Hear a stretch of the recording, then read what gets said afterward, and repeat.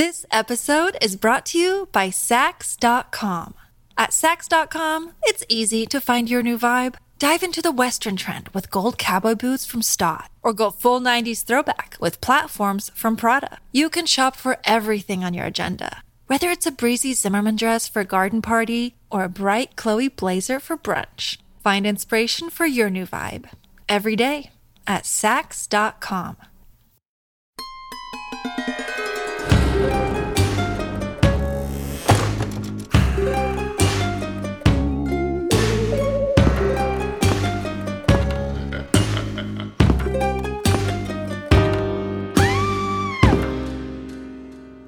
Hello, and welcome to another episode of Ain't It Scary with Sean and Carrie. I'm the titular Sean. And I'm the very titular Carrie. And this is the show that takes you into the unbelievable, the unexplainable, the macabre, and the bizarre, and tries to find an answer. Caroline, what are we looking at this week? And I know we're taking a look back through the years. Mm-hmm. As you know, Sean, I have a bit of a fascination with royalty and old-timey life. Yes. If they lived in anything called a court. Yes. She loves a court, ladies and gentlemen. Yeah, it feels so far removed from our own lives nowadays that it's almost like looking at an alien race. But as we've come to realize this past year, the concerns that were paramount hundreds of years ago may not be all that different from ours now. You mean disease, I'm gonna guess? Yeah, like Take the Black Plague. Sometimes this COVID crisis has felt like that in miniature because we know a lot more about everything now. Yeah, definitely in miniature, because at the time people thought the world was actually ending, biblically. Right. But this is not about the Black Plague or COVID, because I wanted to do a bit of a lighter show on this, the week of my birthday. Light? Well, light for you is... Light for me. Okay, so who's dying this week? Well, this episode, we will be talking all about Renaissance poisons and hygienic horrors. Ooh. I think now more than ever, appreciating the incredible leaps and bounds we've made in the fields of medicine, makeup, and just overall hygiene is really necessary and could give us a good perspective in that it hasn't been so much worse. So we're going to be talking about the time when the real horror was your doctor? Kind of, yeah. I mean, I'm not going to be going into full medical quackery today, but let's just say this episode has a lot to do with the ways we used to poison ourselves without knowing it, and the way we used to make ourselves sick before we understood germ theory. Oh, are we going to do any intentional poisonings too? We might talk a little about that.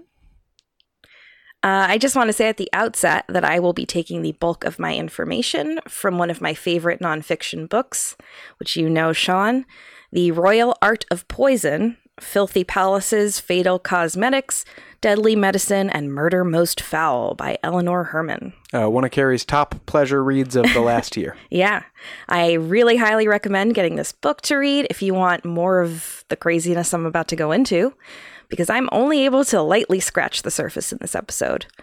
And you can also, as I did, get this book on Audible. Cough, cough. Use our link, audibletrial.com/ain'titscary. They'll hear it. But it's a great listen, too.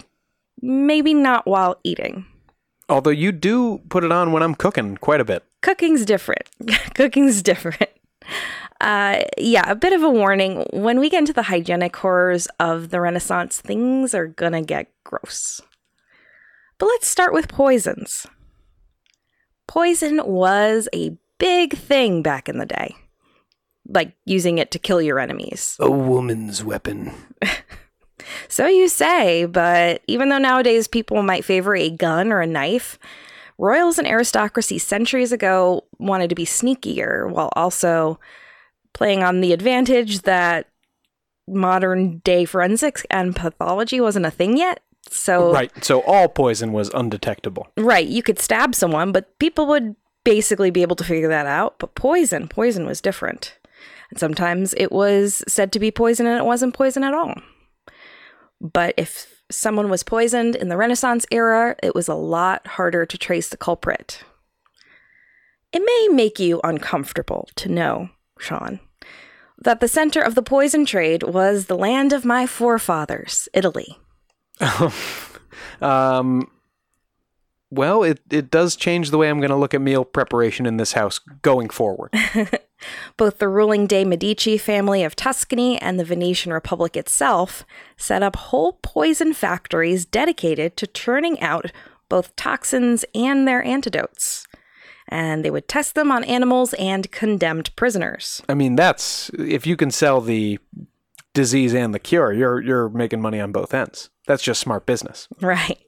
While the Romans had been famous for their plant-based poisons, like hemlock, which Socrates famously died from, Renaissance poisoners were more into heavy metal poisons, like arsenic, mercury, and lead. Oh, not heavy metal like thrash riffs. No, but I do want you to insert a sweet guitar lick there. I'll do my best. My favorite poisonous personality from Italy is Giulia Tofana, listed on Wikipedia as a, quote, Italian professional poisoner.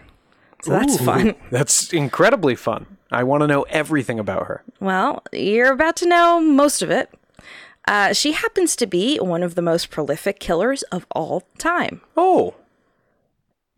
Tofana was... I mean, if you're gonna make a living doing something, you got to be great at it. And she was the best.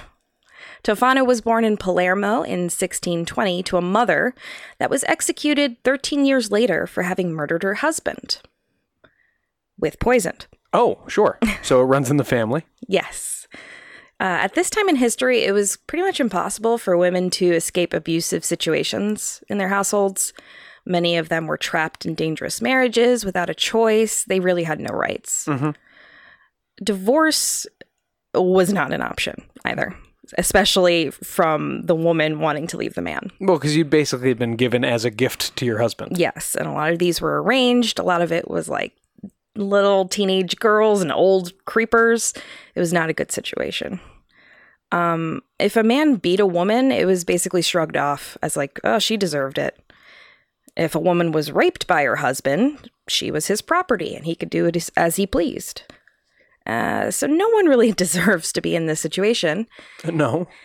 And some of these victims turned to Giulia Tofana. Giulia was very sympathetic to women dealing with domestic violence and spousal cruelty. She was so sympathetic that she began making poison called aqua tofana that she would sell to women looking to escape abusive marriages. What's that new scent you were trying out called? It's aqua tofana. Aqua tofana was disguised as a beauty product or religious oil, which was appropriate because Giulia's original business and her basically mob front, so to speak, was that she created cosmetics. That's why she was always in the apothecary. That's why she had all this stuff going on. She's just making makeup. It's girl stuff. Sure, yeah. Don't look over here, officer. This is just blush. Mm-hmm. Women would be able to stick it with their lotions and perfumes, like right out in the open, and they would never be suspected. Well, be careful when you put it in your lotion. Next to them. Aqua tofana was made up of lead, arsenic, and belladonna, and the recipe itself may have even come from Giulia's mother and could have been what she used to kill Giulia's father. Oh, family secret. Mm-hmm. Its claim to fame was that 4 to 6 drops of the clear, innocuous-looking poison was sufficient to destroy a man. That's like a Harry Potter poison or a Game of Thrones poison, the Tears of Lys. Oh, yes. You would discreetly purchase aqua tofana from Giulia or her daughter, secretly add a few drops to your abusive husband's super wine, which I'm sure he was ordering you to bring him. Super wine? Soup or wine. Oh. I was like, super wine, sign me up. I mean, back in the day, it probably was super wine. And then you just sit back and wait. The poison had no taste, and symptoms appeared slowly, and it kind of looked like a flu or another illness that would just progress severely, but not so fast that the dying men wouldn't have time to finalize their will or repent for their sins. You gotta finalize that will. Well, that is important. A murderous wife could be comforted by the fact that the men would be able to gain entry to heaven and provide for them after death, because they would leave their wives everything. Of course. Because their affairs were now in order. Well, but what would happen if they died without a will? Wouldn't their wives get everything anyway? I'm not sure how it worked back in the day. Or is it like your brother gets everything and your wife? It might just be like your next of kin, your inheritor, which would usually be a man. So yeah, everything was great. The guy would stop beating or raping or abusing this woman because he was dead. But he was in heaven, so everything was fine. 2 birds. Yeah. And suspicion usually wouldn't fall on the woman because it looked like natural causes. And there were a lot of natural causes to die from in the 1600s. Well, because you couldn't do an autopsy beyond his humors must have been off. Yeah, I mean, a lot of them, if they saw some sort of hole in the stomach, they thought that was being burned through with poison, but that could also be an ulcer. Mm-hmm. So they didn't know. Some people said poisonings had happened when they hadn't. So back to Julia. Her clients were really secretive. Yeah, you would think so. Yeah, you didn't want to implicate yourself after poisoning your husband. No, because you need to get that money. Yeah, and not get killed.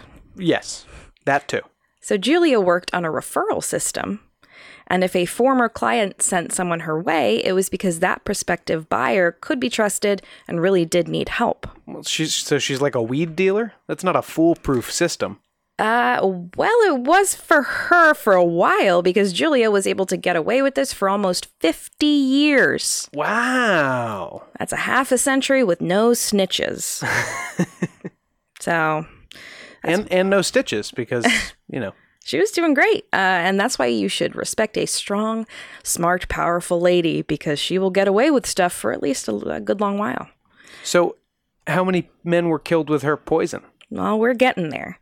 Because, Sean, there are no perfect crimes, especially the more and more people get involved. Yeah, and the more bodies. Yeah, so Julia Tofana's poisoning empire came crashing down with just one woman getting cold feet. Mm-hmm. In 50 years. Mm-hmm. This woman was vetted by Julia and bought the product to eliminate her husband, who was abusive. But just when the man was going to eat his tainted soup, his wife stopped him in a panic. She was just feeling guilty. She got cold feet. As the story goes, the husband, who was not a good dude, beat his wife until she confessed that she'd poisoned the soup, and that's why she was stopping him. He brought her to the authorities in Rome, where she was further tortured until finally she gave up Julia and the whole operation. If you're not going to kill him, don't kill him. But once the poison's in the bowl... Well, he beat her into telling him. Stopping him was the problem. Yeah. I mean, afterward, I'm sure she was like, man, I wish I had just let him eat that soup. Julia was really popular. And she was able to escape arrest. I'm sure with the women in town. With a lot of people. She was able to escape arrest initially under the protection of some locals and then hid in a church where she was granted sanctuary. Wow.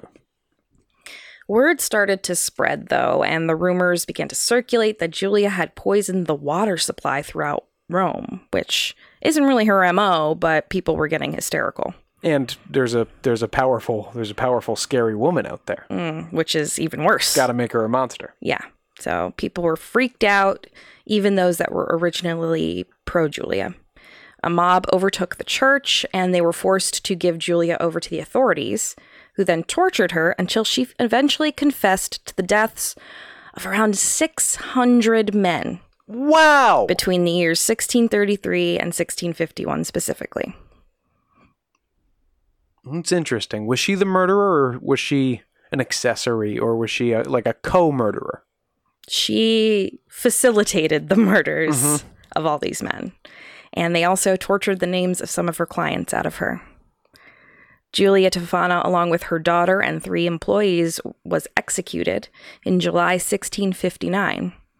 Her body was then thrown over the wall of the church that had given her sanctuary, and some users and purveyors of the Aqua Tofana were also executed, with other accomplices being bricked into the dungeons of the Palazzo Pucci, where presumably their remains lie to this day. They got cask of Amontillado? Mm-hmm. Alive?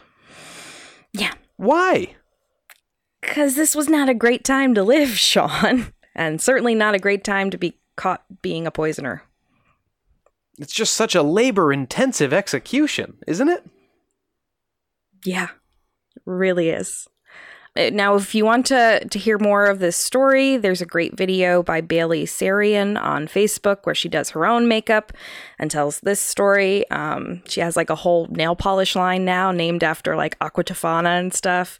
So check that out. But I do want to add a little epilogue. Near the end of his life, the composer Wolfgang Amadeus Mozart became convinced that he had been poisoned with Aqua Tofana specifically, stating, quote, "I feel definitely that I will not last much longer. I am sure that I have been poisoned. Someone has given me Aqua Tofana and calculated the precise time of my death." This was in 1791, more than a century after Julia had lived to make her last bottle of Aqua Tofana. And we do theorize now that Mozart probably died from natural illness or disease, but the legend of Aqua Tofana lives on.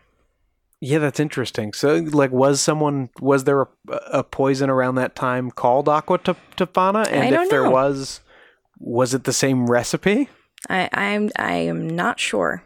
And there is still speculation on how Mozart really died, but it seems likely it was most likely an Salieri, illness. of course.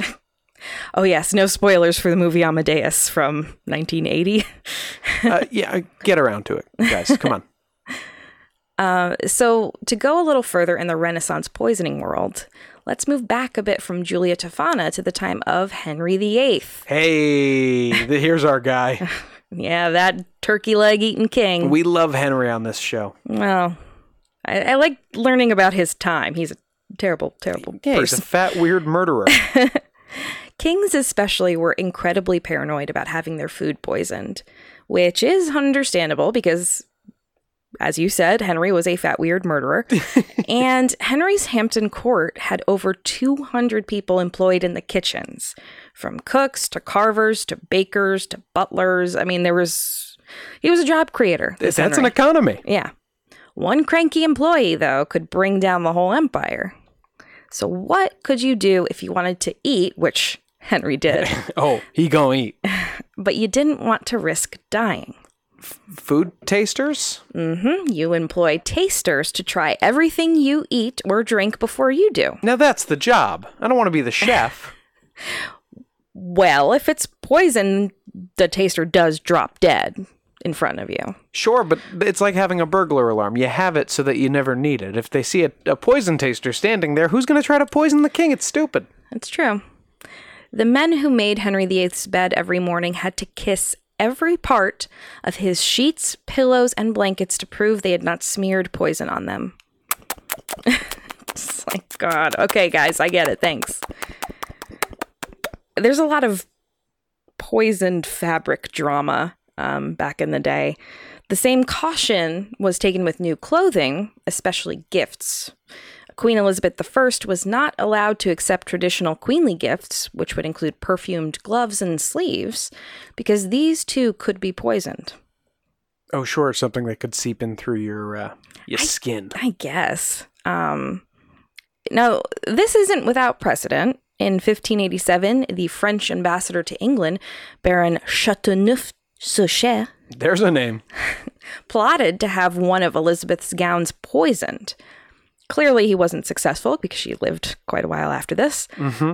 10 years later, the Spanish Jesuits hired a worker in the Queen's stables, Edward Squire, to smear poison on her saddle pommel. You guys just can't get any food any poison in her mouth? I guess not. To their chagrin, the Queen always wore leather riding gloves, and she felt no effects from any poison on the saddle. Oh, I thought they were trying to poison her butt. No, it's like that little nubby thing, I think, on the saddle. Everyone wears gloves when they ride a horse, don't they? I guess. But hers were thick. They were leather. He also tried smearing poison on the chair of the Queen's favorite, the Earl of Essex, but apparently it didn't poison his butt or whatever, because nothing happened. So Squire was so inept that the Spanish started to believe that he must be a double agent. This guy's not trying to murder anyone. Yeah, so they literally tattled on him and themselves to the British, who had Squire hanged, drawn, and quartered. They were so displeased with his murder attempts that they just... They're like, ugh. They thought they thought he was a double agent. Look, we give up. We've been trying to murder you with this guy. Kill him. So as a constantly suspicious royal in Renaissance times, what else was there to do to try and prevent poisonings? Well, it sounds like you just have to not wear any clothes, have all your food tasted. So you just got to be a nudist. A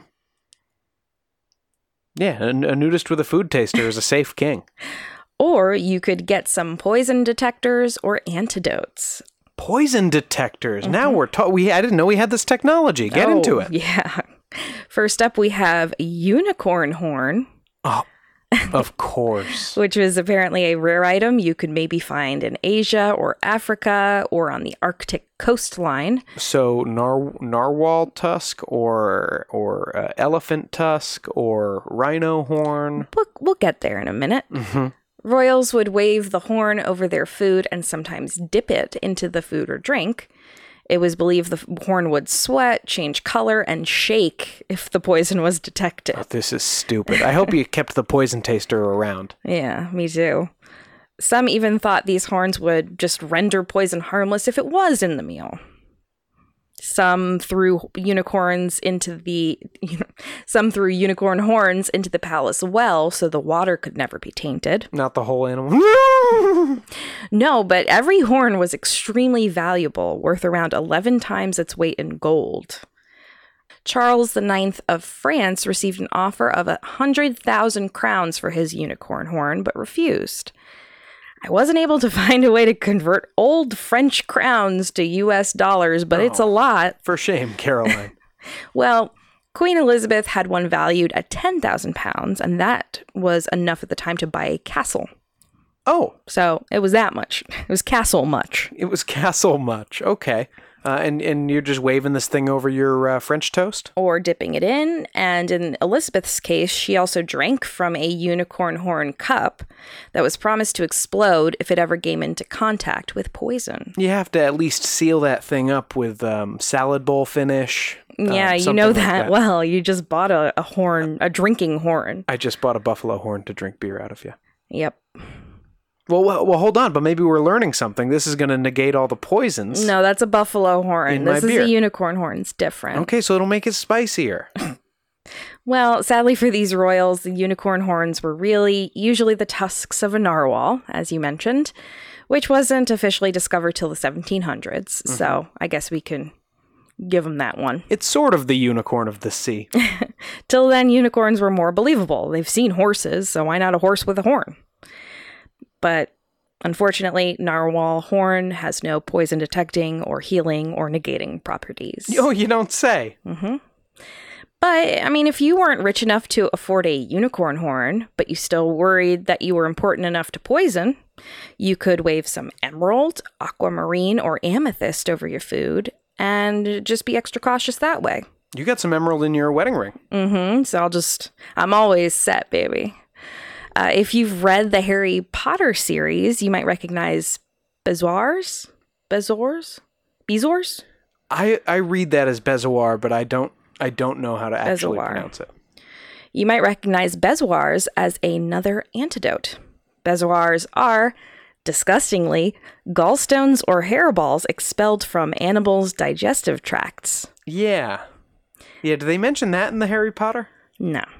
But how they would use them back in these times is that they would be ground up and ingested, or set into rings, or dropped into goblets like a barfy Jaeger bomb. Oh, no. Yeah, so just imagine like dropping your cat's hairball into your wine and drinking that thing up. I feel like it wouldn't even stay together. It would start to there'd just be hair in your wine. Mm-hmm. Blech. A lot of the Renaissance poison paranoia culminated in the infamous Affair of the Poisons at the French court. In 1676, Marie-Madeleine Marguerite d'Aubray was executed in Paris for using, you guessed it, Poison. Aqua Tofana to kill her father and brothers to inherit their estates. During her execution, she stated, "Half the people of quality are involved in this sort of thing, and I could ruin them if I were to talk." So she really did do it. How did they catch her? I mean, how do you catch someone for doing the poison? Not sure. But her little death row confession sparked a hysteria in the noble circles that would see up to 367 people in the next 3 years arrested in and around Paris, with 36 being sentenced to death for poisoning. So it sounds like a rigged witch hunt to me. A sorceress poisoner named Lavoisin was burned at the stake in 1680 for witchcraft, with her daughter Marie being kept for questioning. Can we get into sorceress a little bit? I assume she was just like an apothecary and they called her a witch. But she did have a bitchin' name, Lavoisin. It's like Cher. Why are you like the Voisin, you know? So Was Marie, she a drag queen? I don't know, but that would be a great character to do. Marie, her daughter, revealed that noblewomen angling for the position of king's mistress had poisoned or planned to poison others who held that role so they could replace them. Among those implicated by Marie was the Countess of Soissons, the Duchess of Bouillon, the Duke of Luxembourg, and one of the king's current mistresses, the older Madame de Montespan. The Madame wanted to kill her rival for the king's affections, Mademoiselle d'Avantage, as well as the king, because hell hath no fury, as a woman scorned. Marie stated that the plan was to give the Mademoiselle a poisoned gown or gloves. As you do. As you do to a lady. Sure, you got to poison her butt. And the king would be poisoned by a tainted written petition for a prisoner's release that, when open, would consume the king with toxic fumes and kill him on the spot. Well, that sounds like quite a trick. It's elaborate. It's like something out of an X-Men movie. Neither of these worked out. And when the king, Louis, found out about the plot, he panicked. He would have to allow the police to question his longtime mistress, who, by the way, was also mother to several of his children. Oops, and people didn't know this already? I think it was an open secret. So he shut down the whole investigation, and anyone else who mentioned Madame de Montespan's name in connection with the affair of the poisons would be executed or locked in solitary confinement. I don't care. I don't care who tried to poison me. La la la la la la. Fingers in his ears. While it seems that the Madame had given the king various kinds of love potions over the years, not poison, to try and keep his interest, it's less clear whether she ever tried to actually have him or the Mademoiselle really killed. Was she slipping love potion number 9? I think it was like, hair of a dog, blood of a goat. I don't know. One of those things. Satyr, probably. As long as you're dealing with fictional animals. Though Mademoiselle d'Avantage did indeed become sick in 1680, those in prison for the affair of the poisons had been in jail for almost a year at that point. She died in June 1681, and the king requested no autopsy be performed. In case Madame de Montespan really had poisoned her, he just didn't want to know. Right. La la la la la. However, it seems probable that the Mademoiselle actually died from complications relating to a miscarriage, and her illness coinciding with the frenzy caused by the affair of the poisons was what caused the suspicion that the poisoning had been successfully carried out. But God, who didn't die in childbirth? Yeah, not a good time. But now that we've discussed intentional poisoning, let's get into poisonous cosmetics and horrifying hygiene practices after the break.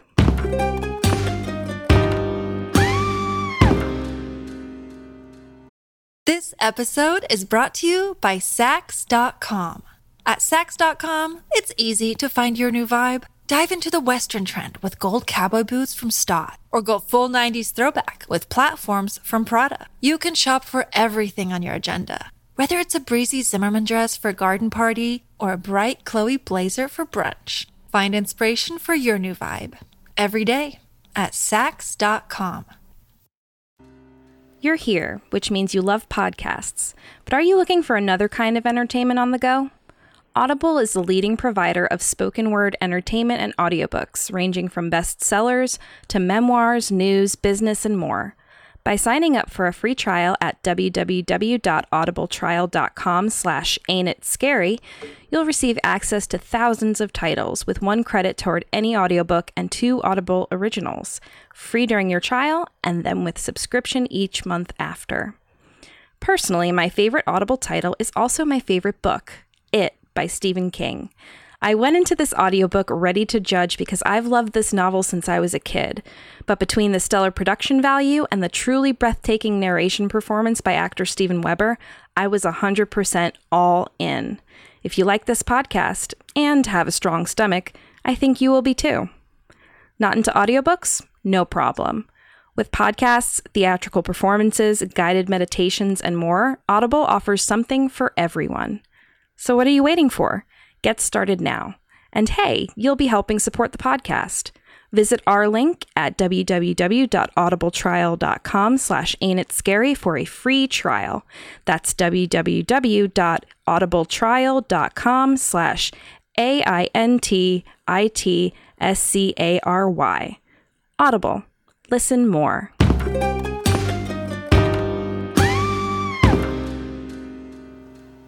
Welcome back. In the first half of the show, we talked about intentional poisonings in the Renaissance era. Now, Carrie, we're going to talk about people who just managed to kill themselves by accident. Yeah. Now that we've gone over the legit poisons, let's talk about some that people used and didn't even know were bad for them. There are a lot of these. Let's talk cosmetics. We all remember Queen Elizabeth I. In every portrait, she has this extremely pale white complexion. Mm-hmm. She wanted to show that her skin was as pure as her soul. Now, this is very problematic. I'm just saying why she did this. Because at the time, a flawless complexion was proof of God's favor. So she used a pasty foundation comprised of egg whites, white lead ore, vinegar, arsenic, hydroxide, and carbonate. She pulled this trend from Italian noblewomen, and it became the fashion in England, much to everyone's detriment. Couldn't you make your face white without lead and arsenic? Yeah, you would think chalk or something, maybe. But it gave her this kind of silvery, refracting light thing that maybe made her look ethereal. I don't know. But the lead absorbed through the skin, and it could cause hair loss, paralysis, skin corrosion, dementia, and more. How did she do with it? Deal with it? How did she do with it? Not great. She died. She was losing her mental faculties. She was very ill, probably heavily contributed by her cosmetics. Maria, the Countess of Coventry, was known as a great beauty and wore layers of the thick lead-based foundation and bright red rouge. And then she died at the young age of 28 after suffering migraines, receding gums, loose teeth, and tremors. Loose teeth? Yeah, she's just like, oh, there it goes. They're just falling up. It happens sometimes. The press at the time even called her a victim of cosmetics. So even they were like, she wore a lot of this stuff. It's probably not good for you. Why? So there was some knowledge that this was stupid. I guess. They wanted to be beautiful. They wanted to be like Elizabeth. But if you're not in the mood for lead-based foundation, you could use a mercury-based one instead, Sean. Even better. Yeah. Quicksilver.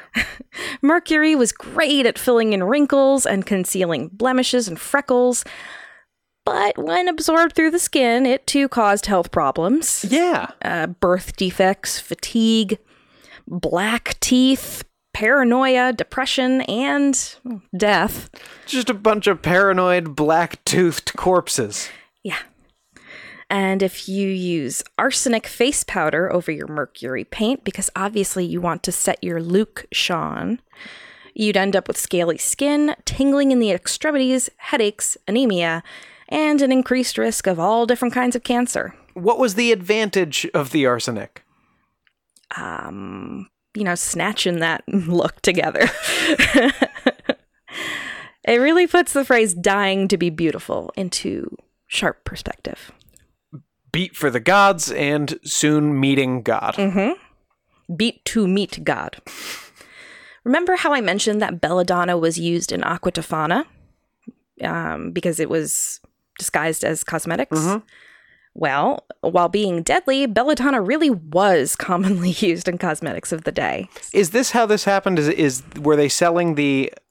And then some idiot was like, "Oh, is this your face cream?" And then drank it, and I was like, "Oh, yeah, there he goes." In cosmetic containers, and some doofus was like, "Oh, well, it makes my face really white."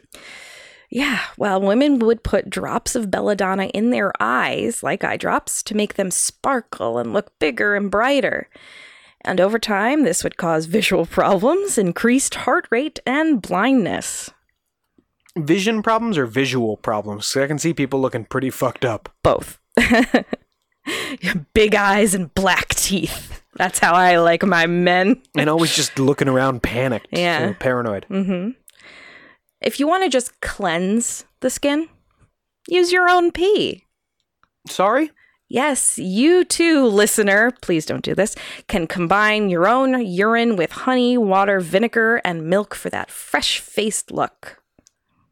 And then when you make it a recipe with honey, water, vinegar, and milk, that doesn't sound like a poor people thing. That sounds like something that rich people... Oh, everyone, yeah. If you want to remove unsightly warts, to quote the accomplished lady's delight in preserving, physic, beautifying, and cookery... Catchy title. Take earth and knead it with dog's piss, and lay it upon the warts, and they will dry up and consume away. Great. Bonus, Sean, you also smell like dog's piss. I bet, did they spell dog's piss like D-O-G-S-E? Oh, it's P-I-S-S-E. Pisse. Love it. Like when you say target. Well, it's fancier. Poe had to take a pisse. Transitioning perfectly from this, we can move on to the truly horrifying hygienic practices of the day. Let's keep in mind a couple of things here. First off, as a human race, we had absolutely no concept of what bacteria was before it was discovered in 1676 by Anthony van Leeuwenhoek. That is later than I thought. And even for a long while after that point, people at large didn't really associate cleanliness with preventing bacteria, with the germ theory of disease really being advocated much later in the late 1800s and early 1900s by Louis Pasteur and Robert Koch. Wow. So what caused diseases before that? Just demons. Demons in the blood. You got ghosts in your blood. So people really weren't concerned about cleanliness, especially in the very important areas of cooking and cleaning. Secondly, we didn't have indoor plumbing as a common thing in even palaces until at least the 1800s. This will become important. I imagine it was immediately important. Well, for instance, back to Henry VIII, he had a great house of easement, a luxury 2-story toilet facility at Hampton Court, with something like 28 holes in it. Oh, good for you. So this was like a mass dump site. Yeah, so it was better than having it in the palace, but the human waste beneath the latrines would pile up head high before it was cleaned out. So imagine both going to use the house of easement and cleaning up the house of easement. Well, I have. That is a latrine at a Boy Scout camp. Does the idea of maybe watching a play or an opera in the luxurious European theaters sound incredibly appealing to you, Sean? Oh, it's like the height of luxury. I'm going to have my little opera glasses. I'm going to be in a fancy... Everything has gold on it. A fancy gown, probably. It seems like the men were basically in gowns. Well, if you time traveled back to experience these performances, you may be too overcome by the smell in the place to enjoy the acting or singing. There were chamber pots in the private boxes so the aristocracy could enjoy the hours-long shows without missing a minute, and casually taking a pee or a number 2 in the middle of the performance. Now this is luxury. I like the sound of this. Because I hated having to get up and go to the bathroom in the middle of, Avengers Endgame. Well, Sean, you would really want to make sure you're part of the aristocracy for this, because one Parisian evening, the Comte de Bussy reported... Sorry, say that again? Comte de Bussy. Okay. reported that two noblewomen who will go down in history, named Madame Le Salle and Madame de Tremouille, each took giant dumps in their respective chamber pots and, wanting to get rid of the foul smell that they had just expended from their own bodies, dropped the contents into the audience below, who then angrily chased the ladies out of the theater. Good. I'm glad they did, and I'm glad their names were recorded to history. Yeah, I mean, I love how this kind of stuff was like worth writing down, because could you believe that they threw their poops on everyone? That's the grossest. How could they think that wasn't going to bring the show to a screeching halt? I don't know.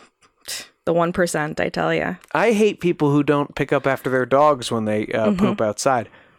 Now, imagine how psychotic you have to be to throw yours on other people. In a show! In a show. Like, not like some sort of bell going through the countryside thing, and bonjour, bonjour, you're throwing it out the window. Silence your cell phones and don't dump your... Dumps? Dumps. Now, Sean, you may be saying, Carrie, this is gross. This isn't scary. Yeah, I already said it was gross. But imagine, like, watching Romeo and Juliet and getting some rich lady's poop dropped on your head. That's pretty terrifying to me. Oh, yeah. I think this works very well within our podcast format. This has been about murder for a lot of it. It's certainly horrifying. Yeah, no, this fits right in. But being serious here, the frightening thing about any of this is that there are just so many ways to get sick or die, or both, in the Renaissance. Aside from the obvious, you had to be worried about poison. You could do the poisoning yourself, but without even knowing it, by using toxic makeup. But the hygiene practices of the time just really take the cake. The stinky urinal cake. You may think that palace life would be so much less hideous and stinky than a night at the theater, and you would be so very wrong. Does the French Palace of Versailles seem like the height of opulence? Yes, those ladies visited, and they were taken back in time, remember? And it seemed very opulent. There was a garden party. But maybe if they went inside, they would have had a different story to tell. Because visually, while it is very opulent, as we love from RuPaul's Drag Race, bacterially and aromatically, it was probably closer to an overflowing porta potty at Coachella on a hot day. Male courtiers tended to relieve themselves wherever, in corners and on stairwells, just in front of people, with the servants having to clean up after them. So they would turn their backs just to the wall. Yeah, if they felt like it. Yeah. This kind of thing was such a problem that over in England, Edward VI had to make an official edict in 1547 forbidding anyone to make water or cast any nuisance within the precinct of the court. Don't cast a nuisance. Because everyone was just being everywhere. Is casting a nuisance farting? I think it's pooping. There shouldn't have to be a rule about that. He made one. It was an official edict.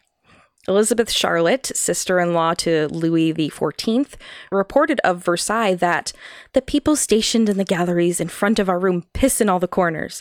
It is impossible to leave one's apartments without seeing somebody pissing. I love how much they said piss in the Renaissance. Never pee. Never urinate. Always pissing. Well, I don't think they'd invented the word pee. Well, women tended to be more private about their bodily functions, but they couldn't always. A lady in waiting to Caroline, Princess of Wales, was attending to her royal mistress for hours, and it was forbidden by custom to ask to be excused to relieve herself. So eventually, she just had to pee on the floor. In front of everyone. Did she pop a squat? Yeah. There was a lot of it. It almost got Caroline's satin slippers all messed up. Oh, like a big puddle on the floor. Yeah, Caroline was like, whoa, hey! Yeah, it was bad. The English and French monarchies would move from palace to palace. Wait, what happened to the girl? She cleaned it up, probably. Okay. Sometimes these stories end with like, and then she was executed. No, I think it was just like, oh, well, you know what? Fair play. We didn't let you go. So, the English and French monarchies would move from palace to palace many times a year, mostly to give servants an opportunity to scrub the place clean of all the accumulated number ones and twos. While this fact is very underreported and very hilarious, it's also incredibly disgusting. Yeah, it's like how I heard Ron Artest used to just pull up all the carpets in his house every month. Because they would have a bunch of dogs inside and they would just shit everywhere. Yes. In this way, Louis XIV is very much like Ron Artest. That's before he was meta world peace. Let's get into some other hygiene beliefs and superstitions that plagued Renaissance nobles. You may be aware that the Romans were very into bathing. They had almost 1,000 public bathhouses in Rome alone. Yeah, they didn't just bathe there. They were into the whole experience, Sean. No, I mean it was like a place to do business. Oh, I thought you were making like a and have gay sex. There you go. All right. The church declared in its infinite wisdom that bathing was a form of sinful hedonism practiced by pagans, and that a thick coating on the dirt on the skin showed Christian humility and kept illness from entering the body. Well, the first half, they were onto something with the first half actually, but the that bathing was hedonism practiced by pagans? Yeah. Well, keep in mind though. But it's just not a bad thing. No, but keep in mind, they did view Muslims as pagans, which they are not, and Muslims would wash very frequently as part of their culture, and they were like, well, we don't like what they do, so we'll just... You want to be like them? You want to wash your hands? You want to smell nice like those guys? Yuck. Physicians themselves began to believe bathing was dangerous, with one health manual stating, "Use not baths or stews, nor sweat too much, for all openeth the pores of a man's body, and maketh the venomous air to enter and infect the blood." It's the air that's the problem. Yeah. So they wanted the pores closed, and they wanted them covered in dirt, so even if they opened, they had a nice stopgap there. And if you don't have enough dirt, just get some lead and mercury. Mm-hmm. Royalty took this to heart in varying degrees. While Queen Elizabeth I bathed the unusually high amount of once a month, Queen Isabella of Spain bragged that she had only bathed twice in her entire life. Oh, Isabella, no. And Elizabeth's successor, King James, never bathed at all. What? Mm-hmm. Well, you would have had to... What about after he was born? Yeah, okay. They had to hose him off. I know, he still had the placenta just years later. Louis XIV stank like a wild animal, reported the ambassador from Russia. So much so that Louis's mistress was forced to douse herself in perfumes to mask his smell rather than her own. Yeah. He'd be like, "Ugh, your perfume is so stinky." And she'd be like, "You're stinky." The next story is gross, but so bizarre I had to include it. So if you have a weak stomach, maybe skip ahead a couple minutes. Louis XIV was just the grossest. Like, he was just the grossest. Mm-hmm. He had such terrible personal hygiene that an abscess formed in, well, his anus. Okay. Which became a fistula. What is a... In so many words, Sean. It's a starting point for serious infection that could spread throughout the body. It's really all we need to know. Okay. It's a pocket of pus, isn't it? It's like a fissure. It's not great. It became so painful for him that he couldn't ride his horse, walk, or even sit on the throne, either kinds, without discomfort. If you want the scary part about this, a brave barber surgeon named Charles Francois Philly agreed to operate on the king. Now, if this went wrong, it would probably result in his execution. So he only agreed to it if he could test out the surgery on human guinea pigs first. He got 75 volunteers, which were mostly prisoners. Did they have fistulas? He just practiced on them. I don't think he was, like, that cautious about who had what. All right, step right up. Give me your butt. Some of them died, but the king's operation was a success. And so because of this, 1686 became the year of the fistula at court. I'm not making a joke. This is real. Like officially. Because anything the king did became all the rage. Courtiers were desperate to have fistulas of their own. What? With many male noblemen draping swaths of bandages over their butts to emulate the king. And then prancing around like, "I have a fistula, I have a fistula." This is the dumbest thing I've ever heard. People were pretending to have anal fissures because it was trendy. So take that, TikTok. Yeah. I know. I mean, anytime someone says, like, this trend's stupid, is it as stupid as the year of the fistula? No. Exactly. No, everyone can wear their clothes backwards like crisscross if they want to. It's not as dumb as pretending you have a fistula. Before we wrap up this truly gross bit of history, let's discuss another kind of hygiene. Dental. Oh. Dental hygiene itself is really a modern thing, and America is the most intensive about it, especially about the whiteness and cleanliness of teeth. I mean, I've seen people from other countries say, like, are all Americans' teeth so crazy white? We're just very, very all about it, which is not a bad thing. But back in the day, no one really knew anything about dental hygiene. By the end of the 16th century, sugar was very popular with the nobles and even the middle class. Because it's great. It's great, and also it became a lot easier. I mean, they found it, first of all, and then it became a lot easier to procure and distribute, unfortunately, because of slavery. Mm-hmm. So, it doesn't taste that good, guys. But because sugar became so popular, dental problems increased in abundance. It may seem hard to believe, but the skulls of medieval people have often been found to have great dental health, while those from the Renaissance era suffered several abscesses resulting in lost teeth, on average. So arguably, maybe sugar is worse than the advances they'd made in dental hygiene were good. Yeah. Unlike the stereotype that medieval peasants have like rotten teeth, tooth decay was actually much less prevalent in the Middle Ages than later because of sugar. Sugar was used for everything. Once they got it, they were like, oh, I freaking love this stuff. It's great. It was on vegetables. It was used to preserve fruit, and it was even in medicinal remedies. Aqua glidenti, aka water for teeth. What was that new scent you've been trying, Carrie? Aqua glidenti. Was a mouthwash made primarily of sugar and water. Oh my God. And it was said to improve dental health and sweeten the breath. It was sometimes combined with some other stuff. It ended up becoming like a pink, sugary syrup. And it probably would cover up the smell of rotting teeth for a while. But it would rot your teeth more. It's like drinking Coca-Cola. Mm-hmm. The wealthier you were, the more sugar you tended to consume due to the cost. And therefore, the more rotten your teeth tended to be. And the fatter you were? Could be, yeah. It was said that Queen Elizabeth loved sugar so much that her consumption of it eventually turned her teeth black. Now, this may be an overstatement, but sugar wasn't the only thing that could have done this. Sure, the mercury on her face. Exactly.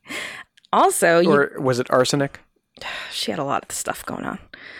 Pulverized stones like powdered pearls or even the teeth of dogs were crushed and rubbed onto teeth and gums to remove plaque and clean them. It would also, unfortunately, remove the tooth enamel. Yeah. And wear down the teeth altogether. It's like they talk about how Egyptians had horrible teeth because there was sand in all of their bread. Mm-hmm. Now, there wasn't really a lot of like toothbrushing going on, things like that, but people did use fancy metal toothpicks. And you could even have these put on like a necklace and made into jewelry, so it was like less gross that you were being hygienic. And these were favored to clean teeth, to scrape off the plaque. It would scrape off all the enamel too. Wow. And wear them down. If you had a toothache or needed dental surgery, I laugh at you. They would just yank that tooth out, and if you were lucky, they would get you drunk beforehand. Now, unless you were noble and could afford a surgeon, this would usually be done by your local barber with no stronger anesthetic than the house whiskey. How much medicine? I guess that we'll save this for the medical quackery episode. I'm curious how much surgery barbers were doing. It was just a lot of yanking. If you had some sort of abscess or tooth cancer or gum cancer, you may be able to get it cauterized by a surgeon if you could afford that. But being a royal also didn't really help much. King Charles VII starved to death in 1461 after an infection in his jaw from a rotten tooth made it impossible to eat or drink, and he just slowly died. Oh, that's horrible. It's horrific, yes. The Charleses haven't had a lot of luck, which I think kind of translates into modern day. There has actually been question on whether Charles, if he does ascend to the throne in England, the current Charles, if he will take the name King Charles or another name, because it's like cursed. Oh, interesting. There's like crazy Charleses, this starving Charles. Well, It's not great. This one would just be real old. Yeah. All I can say after all of this is just be grateful your cosmetics aren't slowly poisoning you to death. Be grateful that people no longer just relieve themselves in the hallways right in front of you or on top of you if you're at the opera. Yeah. And brushing your teeth is a common thing. Even after this hellish year, it could be a whole lot worse. Yeah, I mean, maybe I miss sitting at a bar or hugging my friends, but I haven't had anyone put shit on my head in like a really long time. Yep. It's just, people might not think it's scary, but I find that just the amount of ways you could die back in these times, especially, are really terrifying. Like, I would never want to time travel for more than maybe a day, because it would just smell and people would be either going to the bathroom or dying right in front of me. And then you would get sick and no one would be able to help you. No. If I had a toothache, they'd just rip it out. Horrible. So. If you broke a finger, they'd just cut your arm off. Might as well, right? So yeah, that's Renaissance poisons and hygienic horrors. Amazing. Carrie, I've learned so much. And so much you didn't want to know. No, I've gained so much appreciation for, just having like a running toilet and stuff. Yeah. I mean, it's really the little things that are the big things. So let's go have dinner.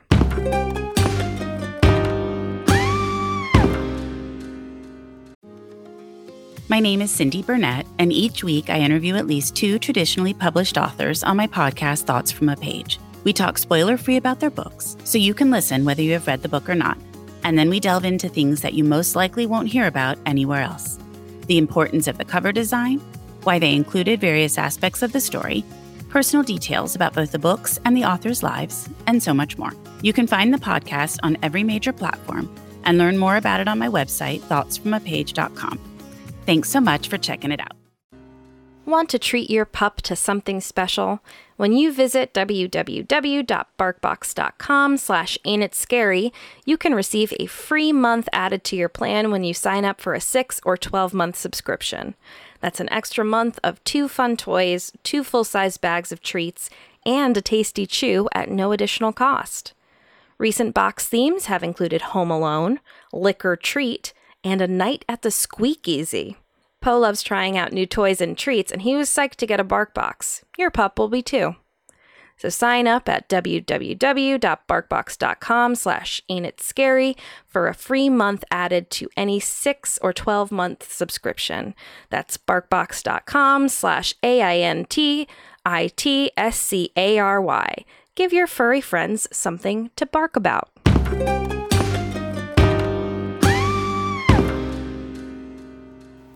Let's take a trip to the Bizarre Bazaar.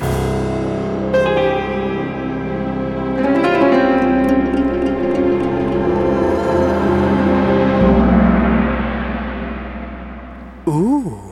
A series of strange events that have occurred in Egypt over the last week has sparked speculation among residents who say that the country may have been struck by a pharaoh's curse ahead of a forthcoming parade of ancient royal mummies. Oh, I can't wait. When is it happening? When can we get plane tickets?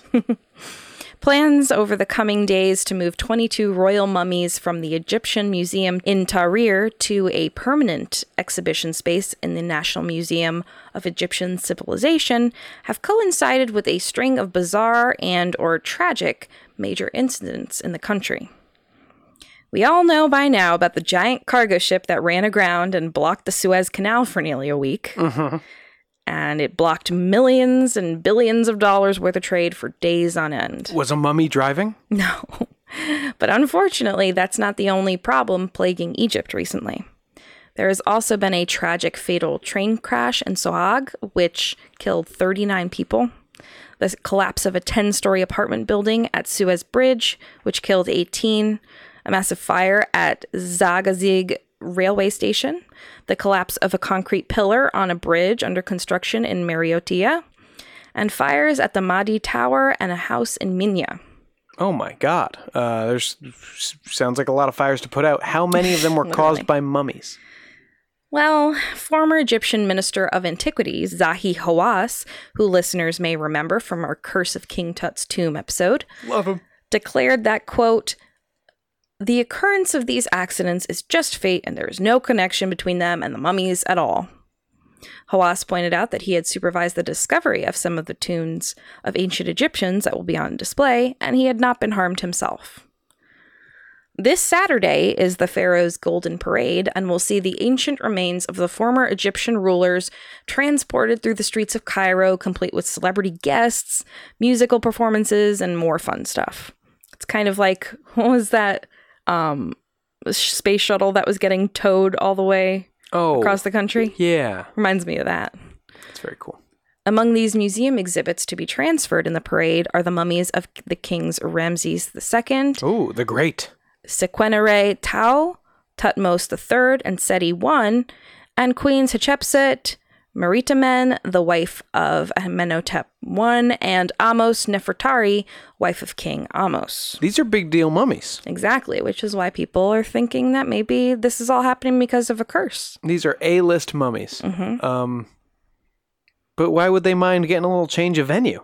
I don't know, they're being disturbed. They don't like that. But they've already been disturbed. Been disturbed again. They're being moved from like one museum to another one, And I really don't like this. So we'll see what else this week brings, but our thoughts are with the people of Egypt dealing with the very real reality of these recent events. Yeah, and can we get a security detail on that Egyptologist? I'm pretty sure he's going to be murdered by a mummy now that he's tempting fate like that. Yeah.